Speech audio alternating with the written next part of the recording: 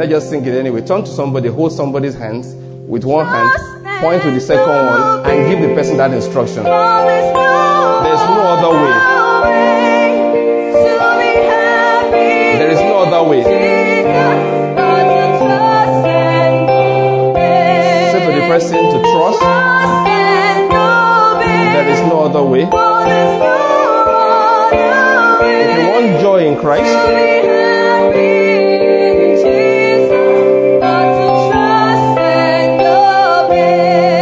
Father, we give you thanks. A beautiful day you have brought us to.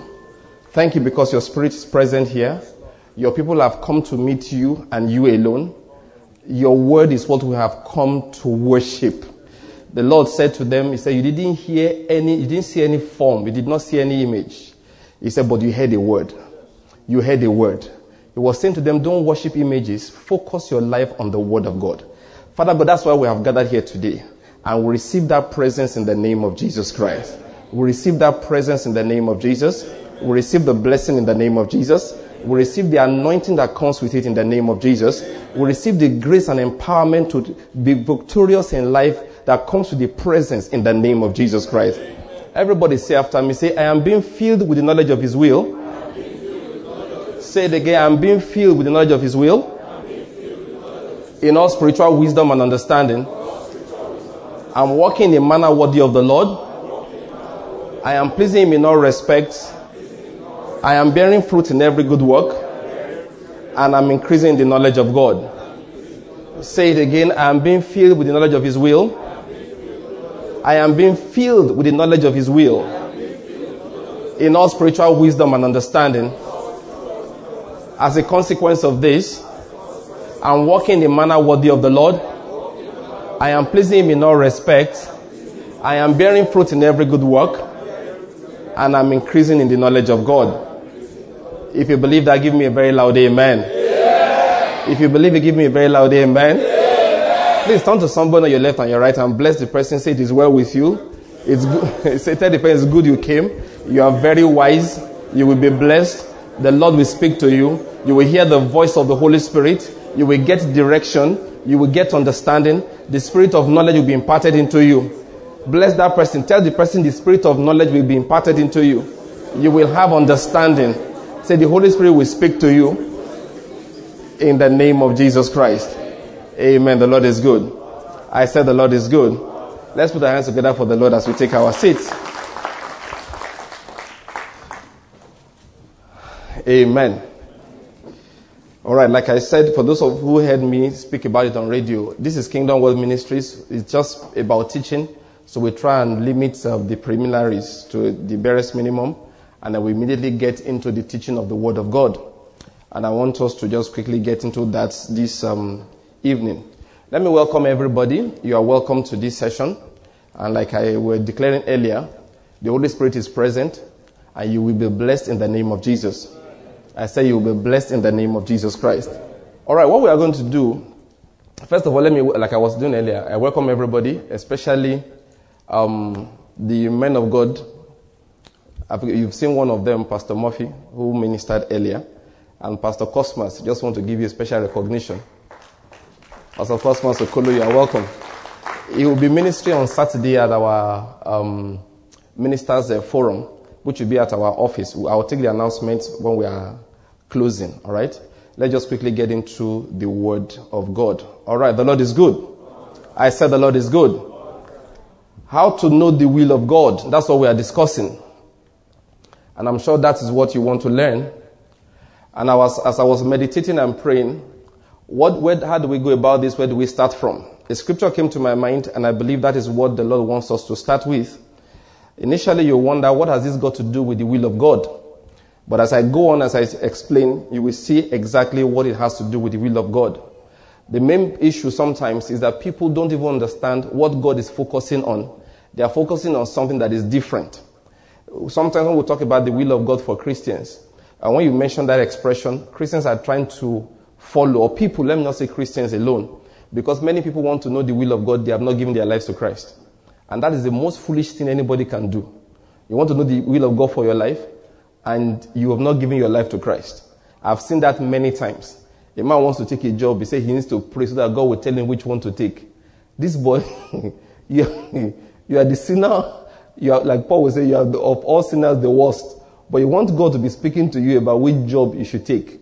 That is not what is primary concerning the will of God.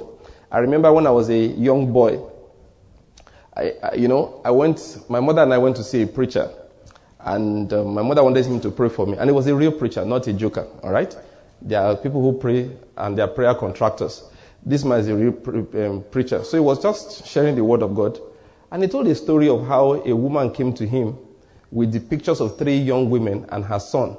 And she wanted him to pray so that the boy would know which one of them to marry. And he said to her simply, I don't pray such nonsense prayers. And I was a young boy, I was wondering, why didn't he agree to pray? Are you not a man of God? You should be praying. But I was very young, I didn't know. The man said, I don't pray that kind of nonsense prayer.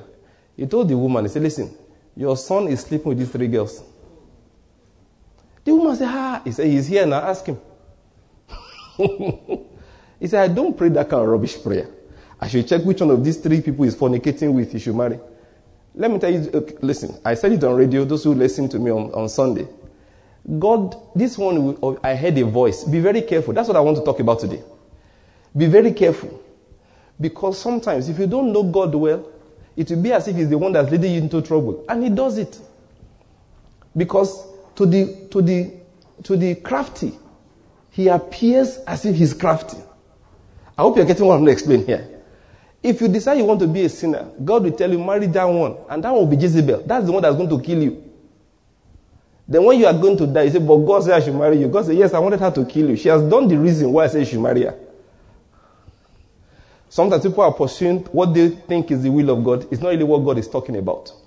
And that's what I want to establish in this course of teachings. Let's focus on Christ Jesus again.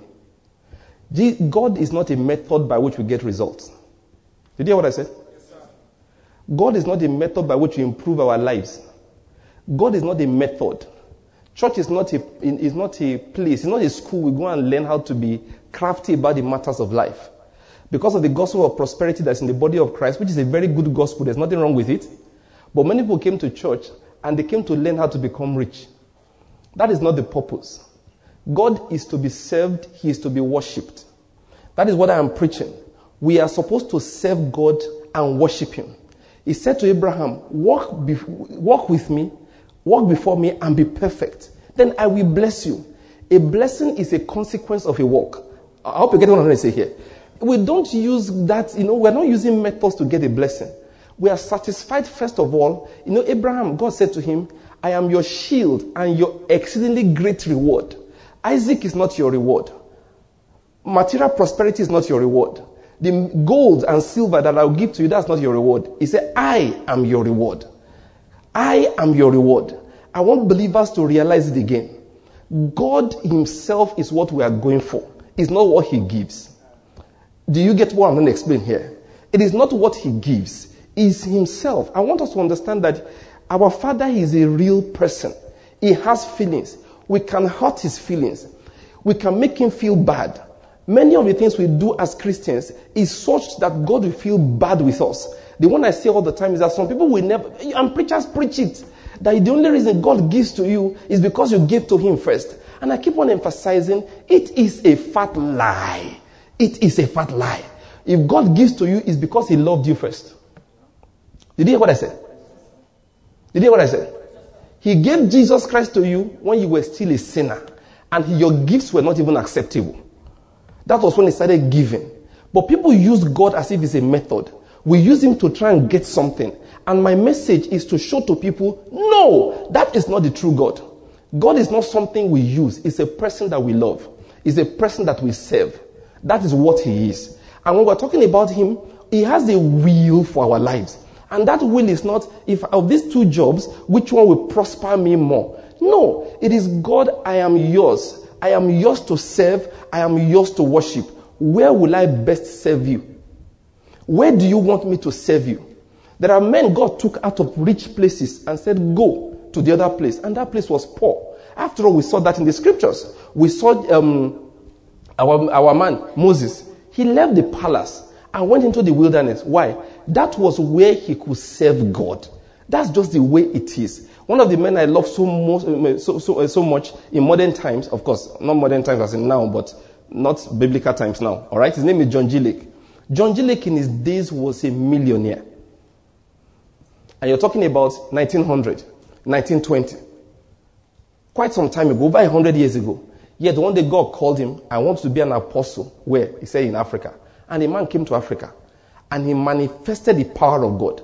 That is what we call the will of God. That is, he owns me. There is something he created me to be. How do I discover it? I hope you are following what I'm going to say here. That is what it is. Let's get that thing clear again. It is terrible, all right? And God is helping us. In modern day Christianity, God is helping us. Sometimes when I watch TV, I hear messages. I say, no, this is not God you are talking about. It is not as if, we just do things for him because we want to get out of him. No, if you're not willing to do something for God and let him not give you anything back, you're not ready to be blessed yet. If you're still recording what you did for him so he can do back for you, you are not ready to be blessed yet.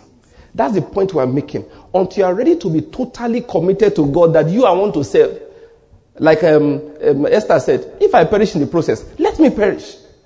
I like Job. Job said, even though he slays me, let's forget the word slay. It's Old English. Let's talk about now. Even though he kills me, even though he punishes me, yet I will serve him. Yet I will love him. Those are the kind of people that God blesses. There's a way God's blessings are, all right? By the time he pours them upon you, that's material blessings. He first gets you to a place where you don't care anymore. Did you hear what I said? Yes, sir. That is, God will give you a Mercedes Benz when you don't mind riding a bicycle. If your life is still dependent on that Mercedes Benz, he won't give you. He gives it to you when you wouldn't mind driving a motorbike, a napep. When it gets to a point where in your life, whether you're big or small, it doesn't make any difference. Then he can make you big so that he can use you in that size. That is the way he is. Please, I hope you're getting my point this evening. The Lord is good. I said the Lord is good. Listen, we are in for a good time. We are in for a good time. By the time we are done, you will love God so much you'll be kissing him on the road. I remember once in Lagos. I still remember that date. It was the 18th of May, 1997. I went to a church. Many of you will see the pastor on TV now, Pastor Pojo Yemade. Why I remember that day was because I was wearing white. There's some reason, one thing I like about that day. I was wearing white. White native. Linen. You know the way it is with linen? You starch it. You iron it. And it is straight. And I did not have a car. And it rained. And I went to church on a Sunday. So you know the way it is when you're walking? You're walking like this so that you won't step into mud. If a car is coming, you wait, let it pass. Why? You're wearing white. And then I entered church, and the man started preaching. By the time he was done with preaching, I came out and I was walking like this. That is if it's mud splash. Are you getting my point? I suddenly realized that this is not my life. What I am outside is not my life. At the end of that service that day, he preached for over 2 hours. I suddenly realized that, listen, I am more than what I look like. That God is more interested in something that he placed inside me, that is manifested. When I see people running up and down say, money is easier to make in Europe, in America, and Nigeria, I say, you don't understand life. You don't make decisions about your life because of money. Because there is a seed, a substance that God placed inside you. God wants that thing to manifest. That's what he calls the will of God. Did you hear what I said?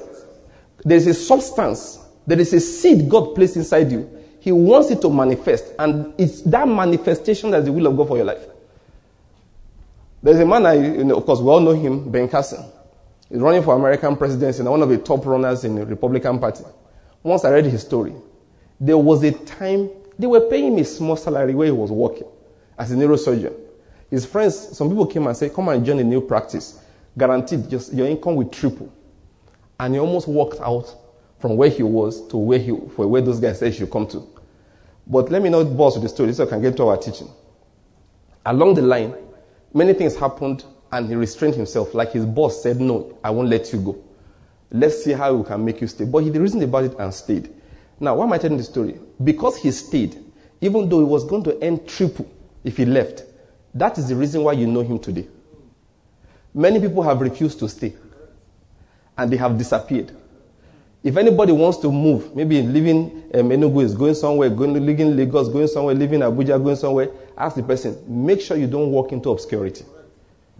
Many people have, because of material things, they have walked into obscurity. The seed that God planted in their lives, it didn't germinate. It did not bear fruit. Yeah, they can prosper materially, but they have not succeeded in doing the purpose of God for their lives. I hope you've gotten my point. The Lord is good. I said the Lord is good. Remember I said we are in for a good time. If you believe, you say amen. Amen. Tap your neighbor, you are in. For a good time. All right, let's begin the message. All right, the first one I feel like the Holy Spirit wants us to start with today is from the book of John. And if you have your Bibles, get it ready. All of us are going to read together. From the book of John chapter 9.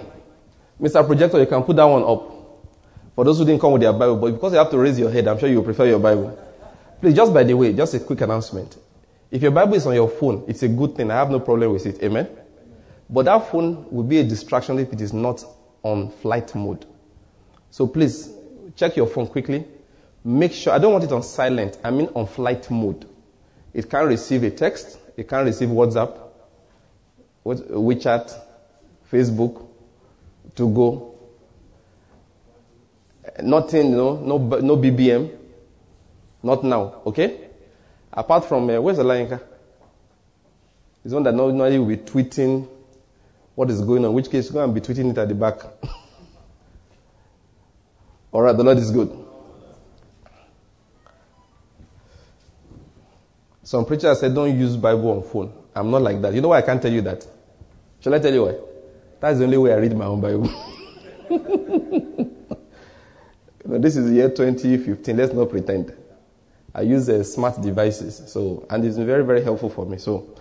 But the only thing, you have to be disciplined. Don't let it interrupt. Make sure the signals are off if you're in a meeting like this. And just in case you don't know, when I'm preaching, if any phone that deliberately stays on, it's a risk. It's a spiritual virus that goes around to those who disobey. All right, the Lord is good.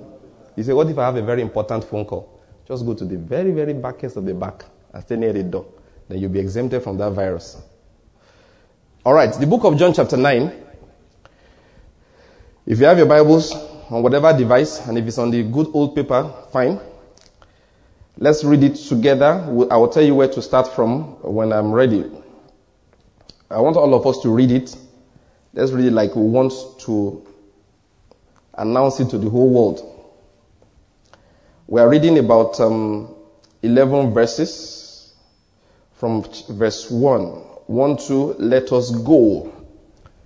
As he passed by, he saw a man blind from birth. Praise the Lord, praise the Lord. Read it like you want everybody on your line to hear you. All right, the Lord is good. Let's start. 1, 2, go. As he passed by, he saw a man blind from birth. Verse 2, and his disciples asked him, Rabbi, who sinned that this man or his parents that he will be born blind? Verse 3, Jesus answered, it was neither this man that sinned, nor his parents, but it was so that the works of God may be displayed in him. Verse 4, must walk the works of him who sent me, as long as it is day. Night is coming, when no man can walk. Verse 5, while I am in the world, I am the light of the world. Verse 6, when he has said this, he spat on the ground, and made clay of the spittle, and applied the clay to his eyes, and said to him, go wash in the pool of Siloam, which is translated sent. So he went away and washed and came back saying. Verse 8, therefore the neighbors, those who were previously who saw him, were saying, is this not the man who used to sit and beg? Verse 9, others were saying, this is he. Still others were saying, no, but he's like him. And he kept saying, I am the one. So they were saying to him, how then were your eyes opened? Verse 11, he answered, the man who is called Jesus made clay and anointed my eyes and said to me, go to Siloam and wash. So I went away and washed, and I received my sight. The Lord is good. It's a story we all know. A few lines in there have caused confusion, but I have some truths to bring out from there today. My message today, let me just give a short title to it, or it's a long title. Is everything around my life the will of God? Is it really inshallah? You know the way Muslims say it. My child died. Is that the will of God? I lost my money. Is that the will of God? My car had an accident and it was wrecked. Is that the will of God? I was very sick. I was in hospital for 6 months. Is that the will of God? Oh, I made a lot of money. Let's not talk about negative things alone. I prospered. My wife had a set of twins. Is that the will of God? That's the first question I want to answer today. Is everything around my life the will of God? Now, because we don't have all the time, you just have to take my word for some of the things I will tell you. Sometimes you may want a scriptural proof, but I won't have time to explain those things in details. But trust me, I will not lie to you. Anything I tell you is true, as far as the scriptures are clear to me. All right? Now, one of the first ones I want to bring out is that issue when they asked the Lord Jesus, who sinned that this one should be born blind? That was the first thing. Who sinned that this one should be born blind? Now, there is a way you read this. I have studied the scriptures for a very long time, and I have taken time many times to particularly understand what was written here. When Jesus Christ answered it, you read different translations. This is what you hear. It was not the man that sinned. It was not his parents. Because they wanted to know, was it his parents or him that sinned that he should be born blind? Which I find very, very interesting, unless you are a Hindu. Because if you were born blind, how did you sin? Are you getting my point? Did you sin in your mother's womb? Like one preacher said, did he give his mother a kick? And the mother said, God punish you.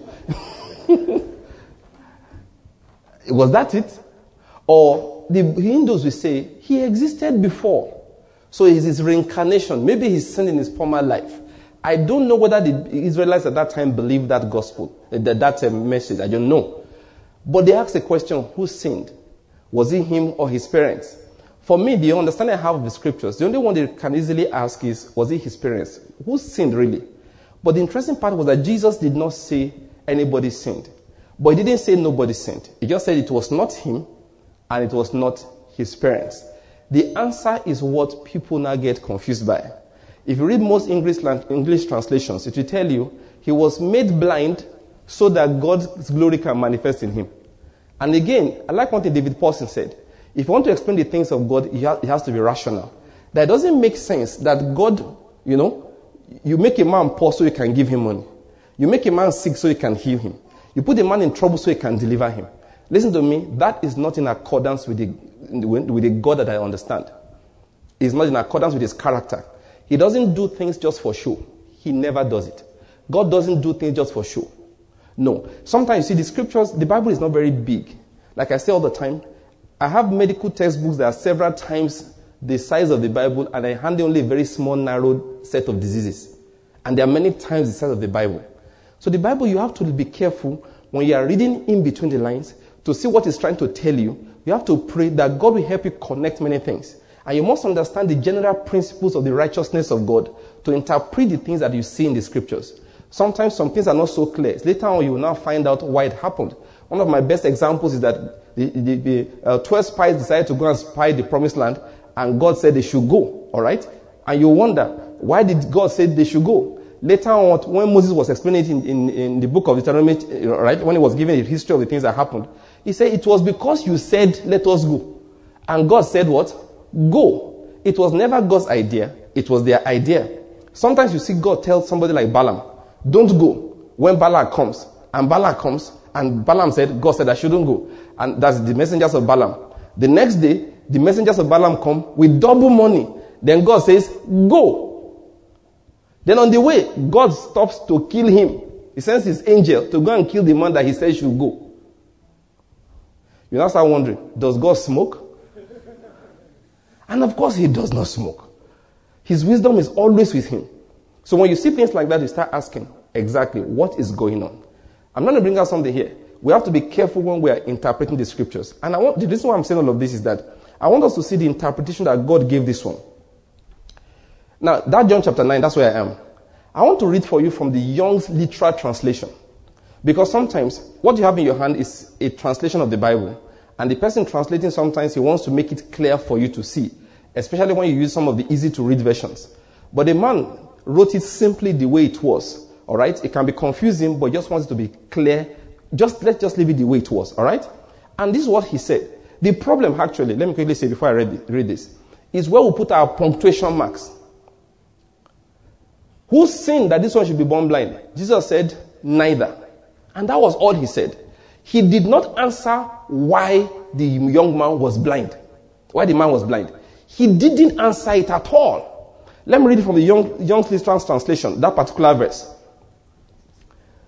You see in verse 3, Jesus answered, neither did this one sin nor his parents, but that the works of God may be manifested in him. It behoves me to be working the works of him who sent me while it is day. Did you hear what I read? Jesus said, why was he blind? Was it his parents? He said no. Was it him? No. He said, but the works of God must be manifested in him. If it is going to be manifested, there must work that work while it is day. Jesus did not answer why that man was blind. What he said is that I am concerned about the work of God being done in him. Many times God is not interested in where the problem began from. He just solves it immediately. A man was totally paralyzed. His friends brought him and let him down through the roof. And Jesus said to him, son, your sins are forgiven. He didn't ask any questions. He just started solving the man's problems. Many times that's what he does. He walked up to a man who had been, been beside at the pool of Bethesda for many years and said, do you want to get well? That one was telling a long story of why he was still there. Jesus said, listen. I asked a simple question. Do you want to get well? He said, I don't have anybody. Nobody's helping anybody in this society again. Oh, do you want to get well? If the answer is yes, then get up, take up your bed and walk. He was not interested in the history. And that was what happened to this particular situation. He said to him simply, to the disciples simply, the work of God must be manifested in him. If that is going to happen, it will be because I am doing the works of him that sent me while it is day. That was what the Lord Jesus said. The problem was a matter of punctuation marks. That's why I read it for literally. Young's Literal Translation says it simply. He said that the works of God may be manifested in him. It behoves me to be working the works of him who sent me while it is day. Now you say, why are you reading this? You're talking about the will of God. Remember I said I'm starting today by asking a simple question. The things around my life, are they the will of God? Is it that anything that happens, it's God's will? I want you to notice something here. What was the will of God here? I will give you the answer simply. It was that Jesus should do the work of him that sent him. The will of God was that Jesus should do the work of him that sent him. What does that tell you, therefore? That man's blindness was not the will of God.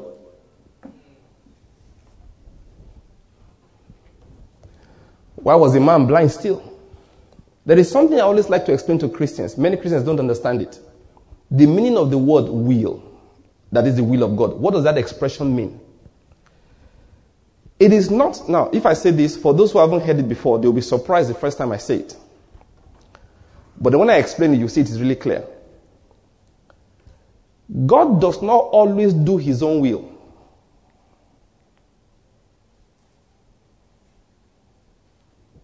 I like the quietness. And that quietness is saying, oh boy, you are pushing this thing too far. Explain before I change my mind. Please, I need to explain this clearly. This is where a lot of people have confusion when it comes to the word of God. God is judge. If you believe that, say amen. If you're going to read Psalm 75, one of my favorite Psalms, he said, God is judge. Actually, that's why my name is Daniel. I wasn't born and given the name Daniel. I grew up and took the name Daniel myself when I read that scripture.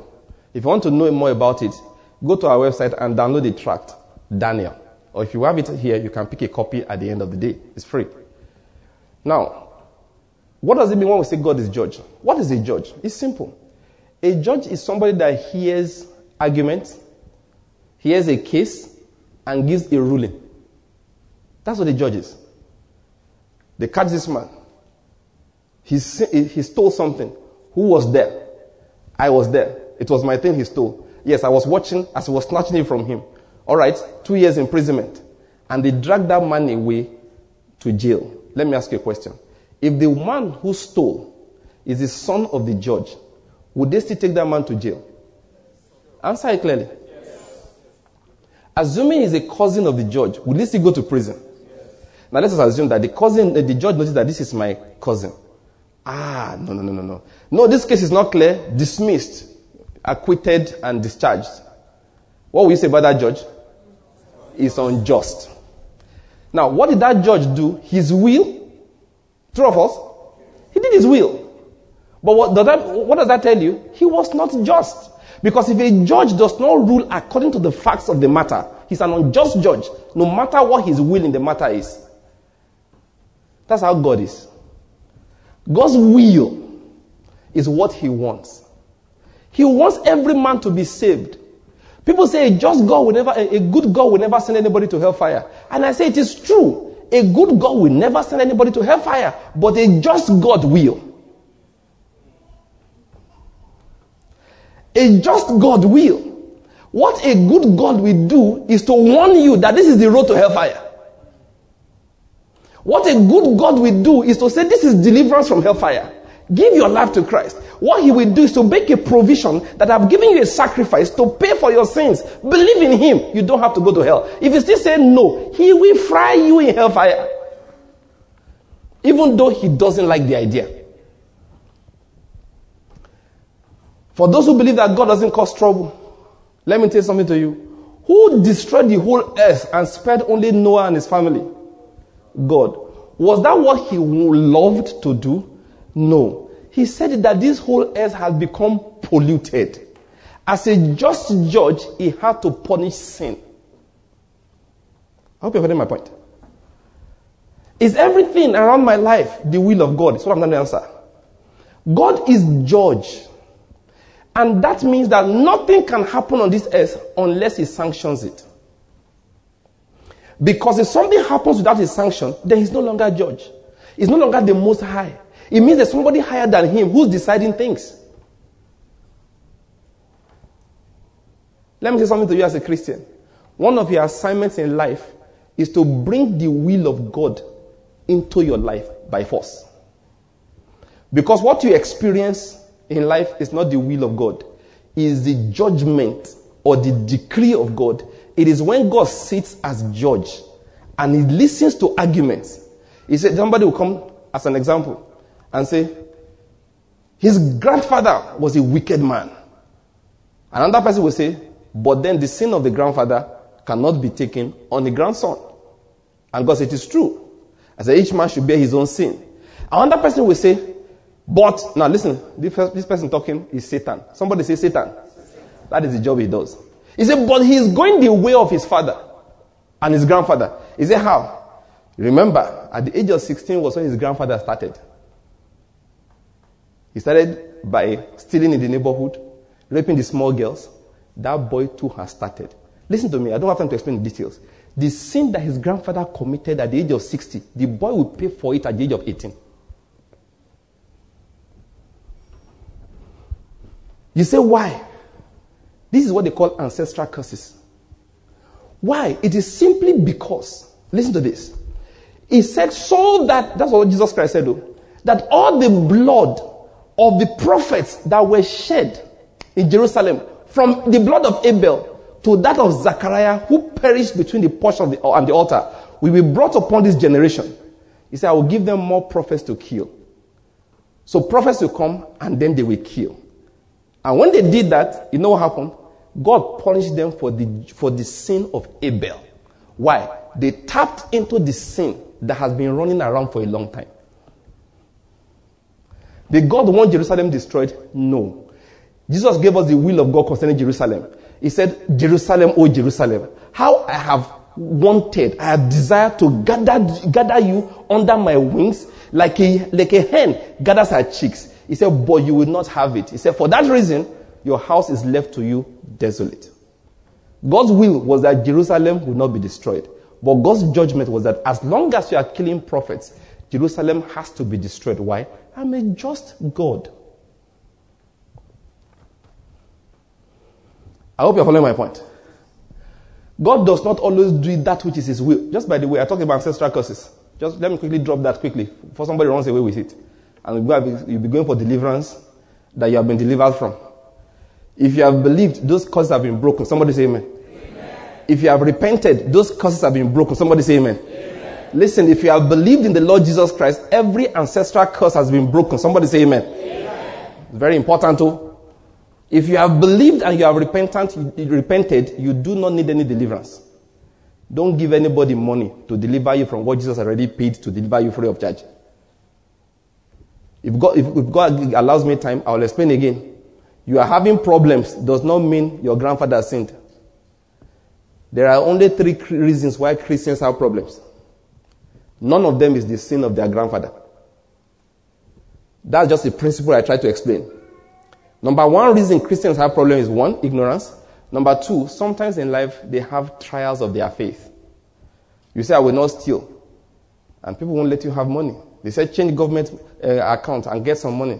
And God will be watching and he won't let you have money. He wants to see whether you are really serious about your faith. It's called the trial of your faith.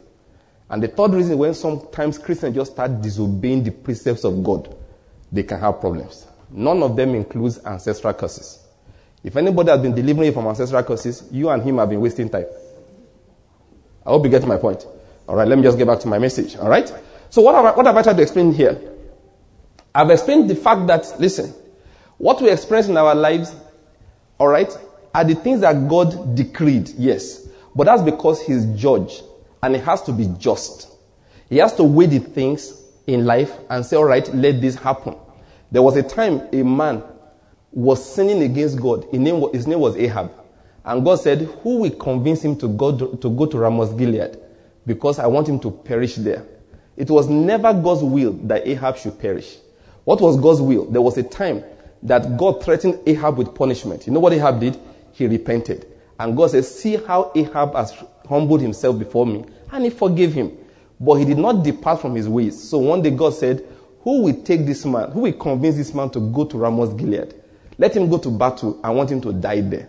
And a lying prophet came and told him, God said you should go. You will succeed. He was a lying prophet. He had a lying spirit. And God was watching. I know what God said to that spirit. He said, go, prosper in what you are doing. He told the spirit, I wanted to tell a lie. Those of you who have been led by prophets, don't be impressed. A prophet can only tell you the condition of your heart. That is, if you're a wicked man, he will tell you a lie. If you're a righteous man, he will tell you the truth. The fact that the prophet spoke does not mean what you are hearing is true. It only depends on whether you are true or you are false. Did you hear what I said? A prophet can only tell you what your spirit can hear. If you're a wicked man, there's only one word God has for you, a word for repentance. If it is not a word of repentance, any other thing you hear is a lie.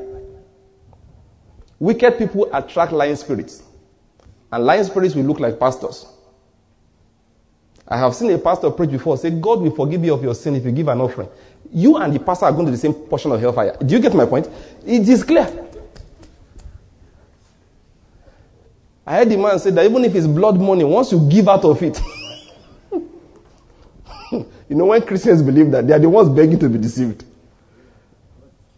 When you believe that kind of thing, somebody say you stole money, say just give God a portion. God will forgive you. If you believe it, you are the one begging to be deceived. You are the one begging. Please let me stick with my message. So I was explaining. Yes, God is in control of this life, but doesn't mean that everything that he decrees is what he wills. He only decrees according to what is right. What I mean is this. He says, the soul that sinneth, it shall die. That's a spiritual principle. That is a law that the judge uses to rule. So if somebody continues in sin, God has to decree that that man should die. I hope you are getting my point. It's very important you understand this. If somebody, like he says, honor your father and your mother, that it may be well with you. If somebody dishonors his father and his mother, in the time of darkness, the Bible says his lamp will go out. So you see a young man, a young woman always dishonoring the father and the mother, a time comes, somebody, now listen to what I'm going to say. Somebody will come to God and say, this boy, this girl deserves to die. I demand you rule that he dies. And don't think that God doesn't like when the devil comes, God will say, I rebuke you. God doesn't do that when the devil is talking.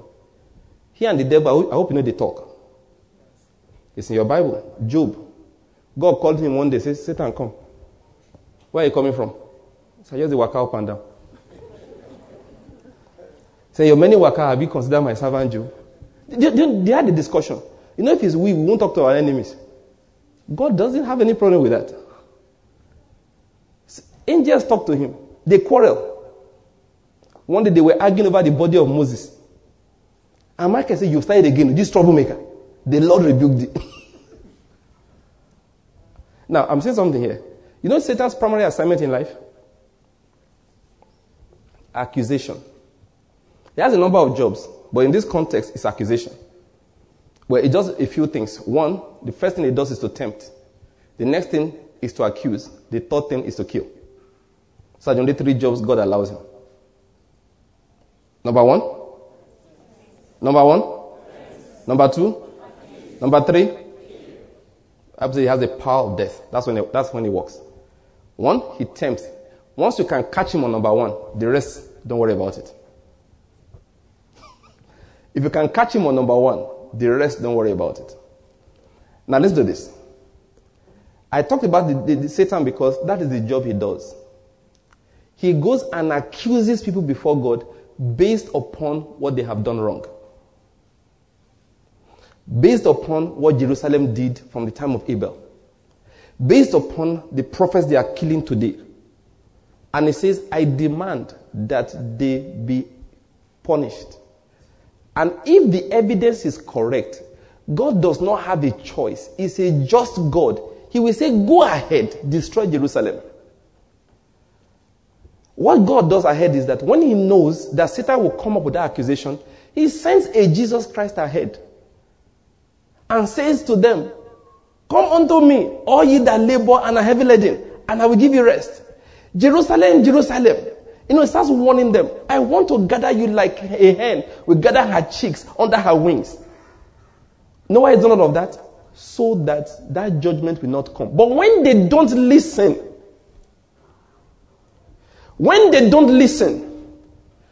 the day comes in which God has no choice but to rule and say, destroy Jerusalem, even though he doesn't like it. And then Jerusalem is wiped out entirely. The Romans break down the walls entirely. Knock down the temple so that not one stone is standing on top of another. Did God like it? No. But he wanted them to repent. And listen to what I'm going to say. I'm going somewhere. And be delivered from the accusation of Satan.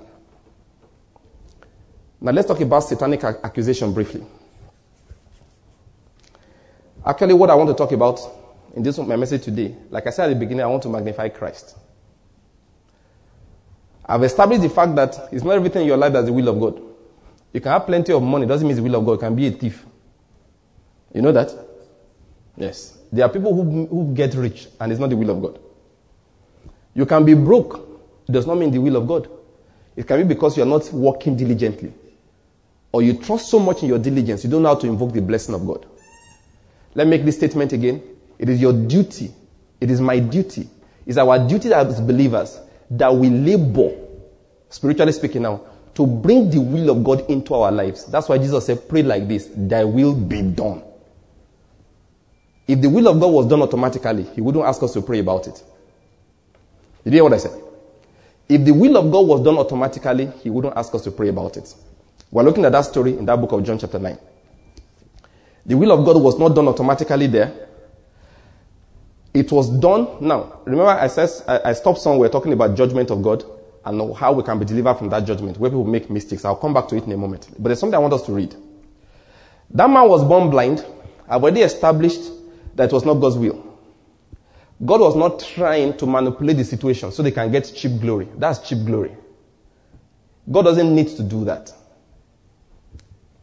The man was born blind for many reasons that Jesus did not address. However, he addressed something. The way out of blindness. What is the way out of blindness? He said, I must do the works of him that sent me. What does that mean? The way we may be in destruction today, we may be in distress, we may have problems in life. We have established it's not the will of God. But what is the way out of our problems? Sometimes we are generationally poor. Sometimes we are generationally sick. Sometimes we are generationally confused. It does not mean it's a generational curse. It's just a generational habit. So it now becomes a generational curse. What do I mean? If the whole family behaves one way, the result in every generation will be the same. The same Satan that's accusing them before God will keep on accusing them. Please, listen to what I'm going to say carefully. Sometimes we have problems. We are not going anywhere in life. Is it the will of God? We said no. It can be the judgment of God. We've established that. How do we come out from under that problem and come into the will of God? It is when the work of God is done by the Lord Jesus. Who does the work? Please, I want to hear it loud. Who does the work? Please, I want you to say it again. I want you to repeat after me. Say, the Lord Jesus is the one that does the work that brings me out of blindness. The Lord Jesus is the one that does the work that brings me out of judgment and brings me into the will of God. Say it again. It's the Lord Jesus. It's the Lord Jesus. It's the Lord Jesus. There's a reason why I'm saying all of this. Jesus said, I must walk the works of him that sent me while it is day. It is not you, the blind man, that will get yourself out of blindness. It is me that will walk the work of God. You say, Pastor, what God are you talking about? I'll tell you. People say, if you want to come out of poverty, you will give. It is not you that will do the work that will get you out of poverty. It is Jesus. People say, if you want to be delivered, you will pray all night. Again, I said to you, around nonsense. It is not you that will do the work that will get you out of poverty, out of bondage. It is Jesus Christ. I will say it to you again. It is only Jesus that delivers. It's not our work. Let me say it one more time. Only Jesus saves. Nobody else. The prophet that goes to the village to pray around the tree cannot save you. Listen, you can't pray. I hear the rubbish. A man of God say, give me $500,000. I will pray for you. You will be delivered. And it just give it. They give it. They give it. Listen, no human being is the one that will deliver you out of blindness, out of judgment. Only Jesus. And the way by which he does it, he says, if you will believe.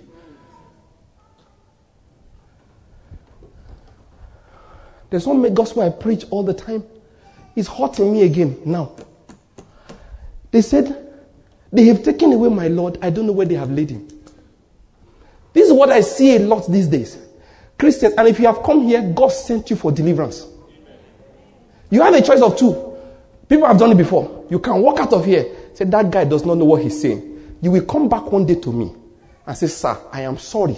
That thing I said behind your back that day. Because I am not here to get anything out of you, but to tell you the truth of God. Listen. You have a choice of two.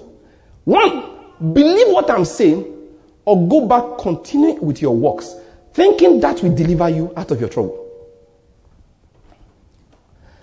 I have been mandated by God to help his people. They have worked and worked and worked and worked. They have not been delivered. They have given and given and given and given. They are broker than ever before. They have prayed and prayed and prayed and prayed. The same witch still comes at night and says, let us start the prayer. It's like a fight every night. I rebuke you. I rebuke you. So that's this time, you rebuke me, rebuke me. They rebuke me 5 a.m. You will win. And you think you have won. But the witch is getting his way, in quote. Because it comes every day at 12 midnight, and makes you pray till 5 a.m. Whether it is prayer or not, if you don't sleep for 6 months, you will go mental. Which was where the witch was going in the first place. You come and say, let us rebuke again. He said, I rebuke you. They came, they pressed me, they prayed, and I began to pray. Oh God, help me, God of my father, God of this. From 1 a.m. till 5 a.m. every day for 6 months. At the end of 6 months, you will go mental. You start seeing spirits. And he said, every night I overcame them. No, they were playing with your intelligence. There's a scripture I like to give for that all the time. He said, in peace I will lie down and sleep. For the Lord alone makes me dwell in safety. I tell people, anytime you want to wake up at night to pray, it must never be about the devil. That's an insult. You must wake up at night to pray. Wake up to give thanks. Wake up to ask God for wisdom. The next phase of my life, how do I move? There are Christians that go to church every day. It is not because they love God that much. They think it is the way out of what? Deliverance. The one that makes me laugh the most is very popular because it pays those of us that preach it. You will give until you become rich. I don't know which Bible you read it from. Is giving good? If you are not a giver, you're a sinner. Let's get that one clear. You must be like your father. Our father is so good, he gives to even his enemies. When his rain is falling, whether you're a church goer, an Islamic bomber, it will still fall in your house. That's how good God is. And it says we must be perfect. That's what he told us. You must be perfect as your heavenly Father is what? Is perfect. Please turn to your neighbor and say, you must be a giver. Because your father is a giver. However, that's not the way out of poverty. No, I'm the one preaching now. You're preaching don't end. The way out of poverty is the same way out of sickness. It's the same way out of sin. It's called faith. You know the grace of our Lord Jesus Christ, in that he was poor, yet for your sake he became rich. I've turned upside down. You know the grace of our Lord Jesus Christ, in that he was rich, yet for your sake he became poor, that you through his poverty might be made what? Rich. Jesus is the one that is healing your blindness. Nobody else. That is my message for you today. Jesus is the one healing your blindness. Is blindness the will of God? No.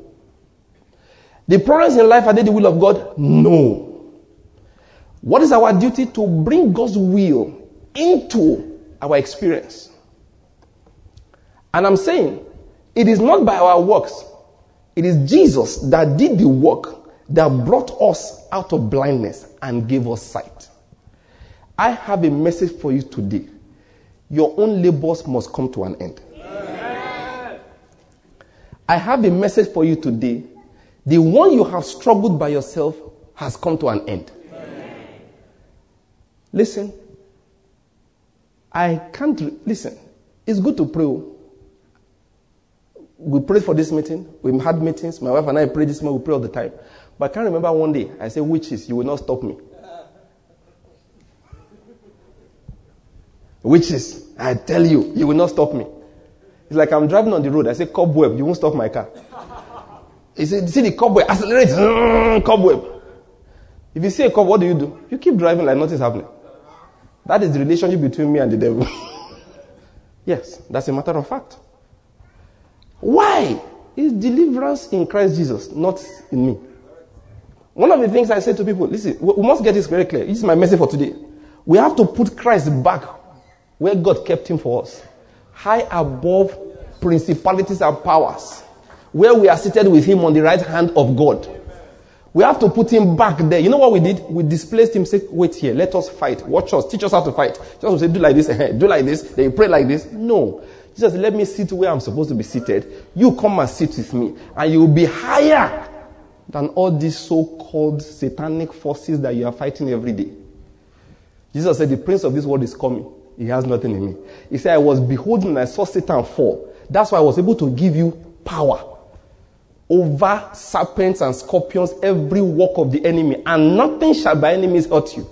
He did not give you an assignment. When you get there, start fighting the devil in their lives. He said, when you get there, say to them, peace be upon this house. If you find a blind man, then heal him. If you then open his eyes. If you find a dumb man, open his mouth. If you find a deaf man, he didn't say go there and fighting the devil. He said, when we go there, even when we mention your name, demons ran away.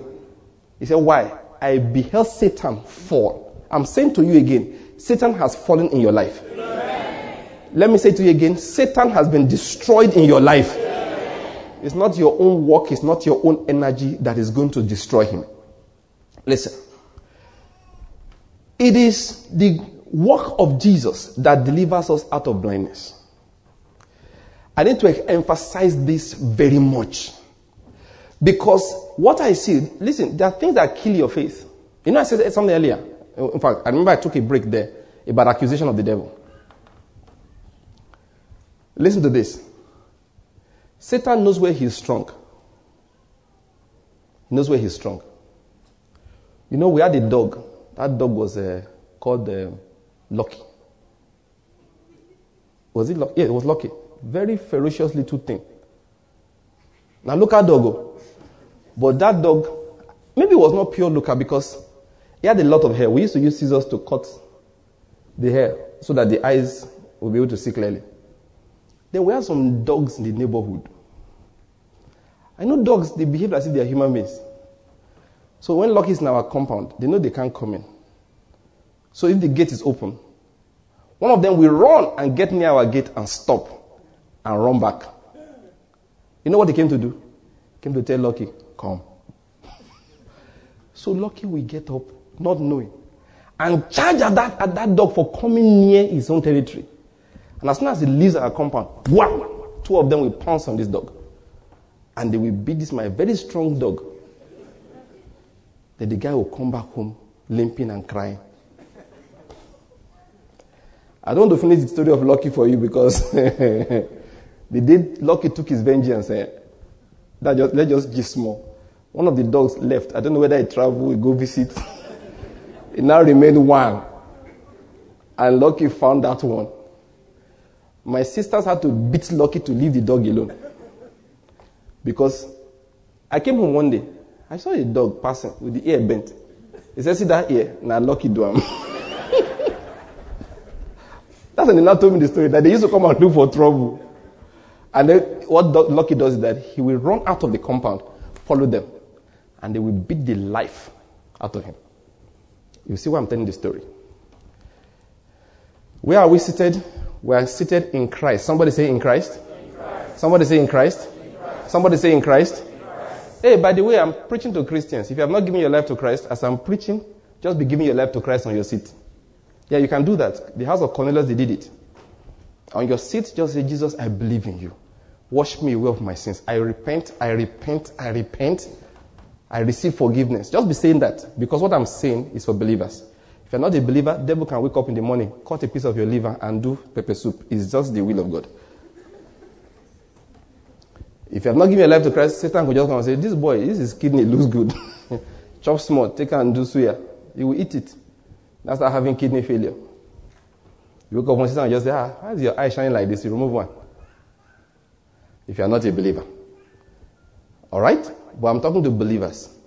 If you're in Christ, Satan has no right to do that to you. Let me say it again. He has no right to do that to you. You don't have to even be praying the person. Satan, leave him alone. Don't even answer him. He can't. You know what he's doing? He's trying to lock you. You know what I call lock you? You come near your door, come out. That's my message, okay? Back to my message. We are in Christ, amen? You know when Satan wants to harm us, you know what he does? He comes with his demons. They will come near the door and tell us, come out. And when we don't know, in our foolishness, when we don't know, because of lack of proper training, maybe the pastor preaching to you does not know this also. He tells you, follow Satan out and go and fight there. You come out of the protection of your father. You're not getting to the center of demons. They go beat you with sickness, affliction, poverty, all kinds of troubles. You're laughing now. When I tell you how you do it, you'll be surprised. You know the number one way we do it? Let me quickly explain something to you. Life has levels. What did I say? The highest level, the third heavens, the highest realm is the realm of Christ. That is the house of God where we are seated. There is a second level. I need to explain that briefly for those who don't understand it yet. There is a second level where the laws of the realm of the spirit, they work. I need to take a break to impress you a bit. With how witches work. You know there are witches. How many people know there are witches?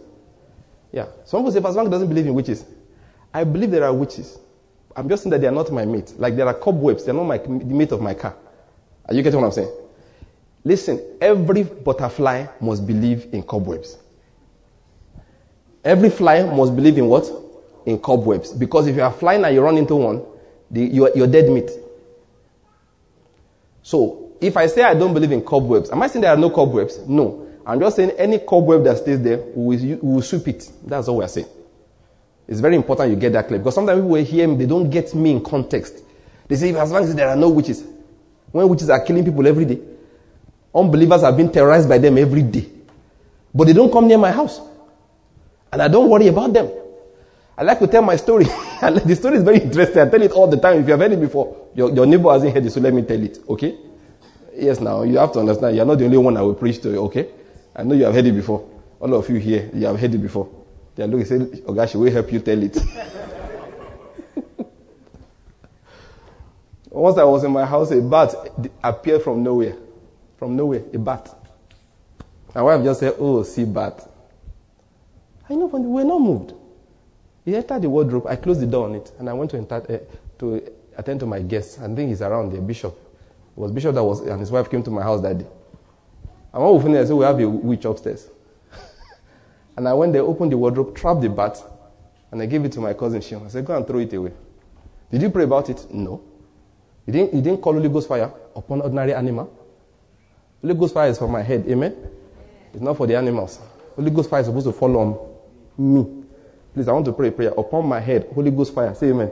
Amen. Now, for saying amen, I'm more anointed than before. You'll be more blessed now. Just watch it. Why did I not pray about it? I told my wife that day. I said, you are very blessed too. She said, why? I said, you didn't marry some husbands that go to some churches. Otherwise, you and all these your children, they're not going to sleep today. You will pray the whole night because a bat missed his way and entered your house. Yes. I'm just trying to say something. Why didn't I pray about it? Could it have been a witch? I really don't care. It's like saying that thing that went past. Is it a cobweb? What difference does it make? And I don't believe it was a witch because witches generally, they can't cross my fence. I've made a decree. If you cross here, you die. So if he entered and did not die, it's not a witch. Are you getting my point? He said, how do you know it was not a witch? It entered and it did not die. That's all the proof I need. Please, I'm going somewhere.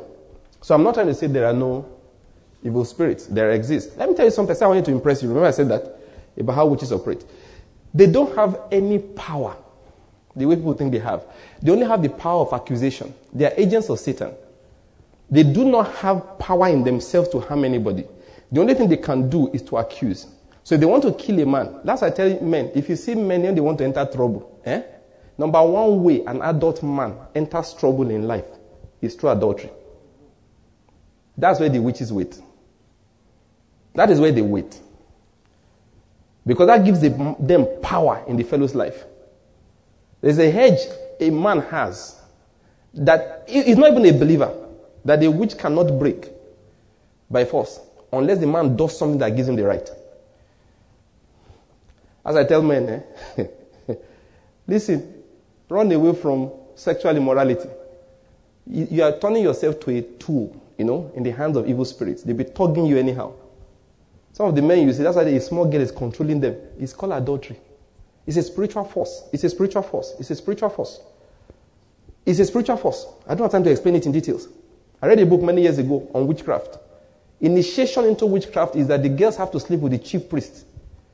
It's a spiritual thing. I don't want to go near there now. I don't have the time. All right? The only thing they can do, listen to me, is to make accusations based on somebody's sins. And God is the only one that can decree judgment against the person. Listen to me. They operate only in the second spiritual level. The top spiritual level I'll talk about in a moment is called Christ. They don't go near there. They don't go near there. If a Christian can enter, that's why he said, he that dwells in the secret place of the Most High shall abide under the covering, the protection, the shadow of the Almighty. It's called secret place. It's called secret place. Witches, devils don't go near that secret place. They can't. But in this second level, let's quickly talk about it. They can make accusations. They can say to him, they can say to God, he did not give last week. He took somebody else's money. His father was this. They didn't do this one. A poor man came to his window and he did not give him money. They can say all of those things there. And it's valid accusation. He told his wife,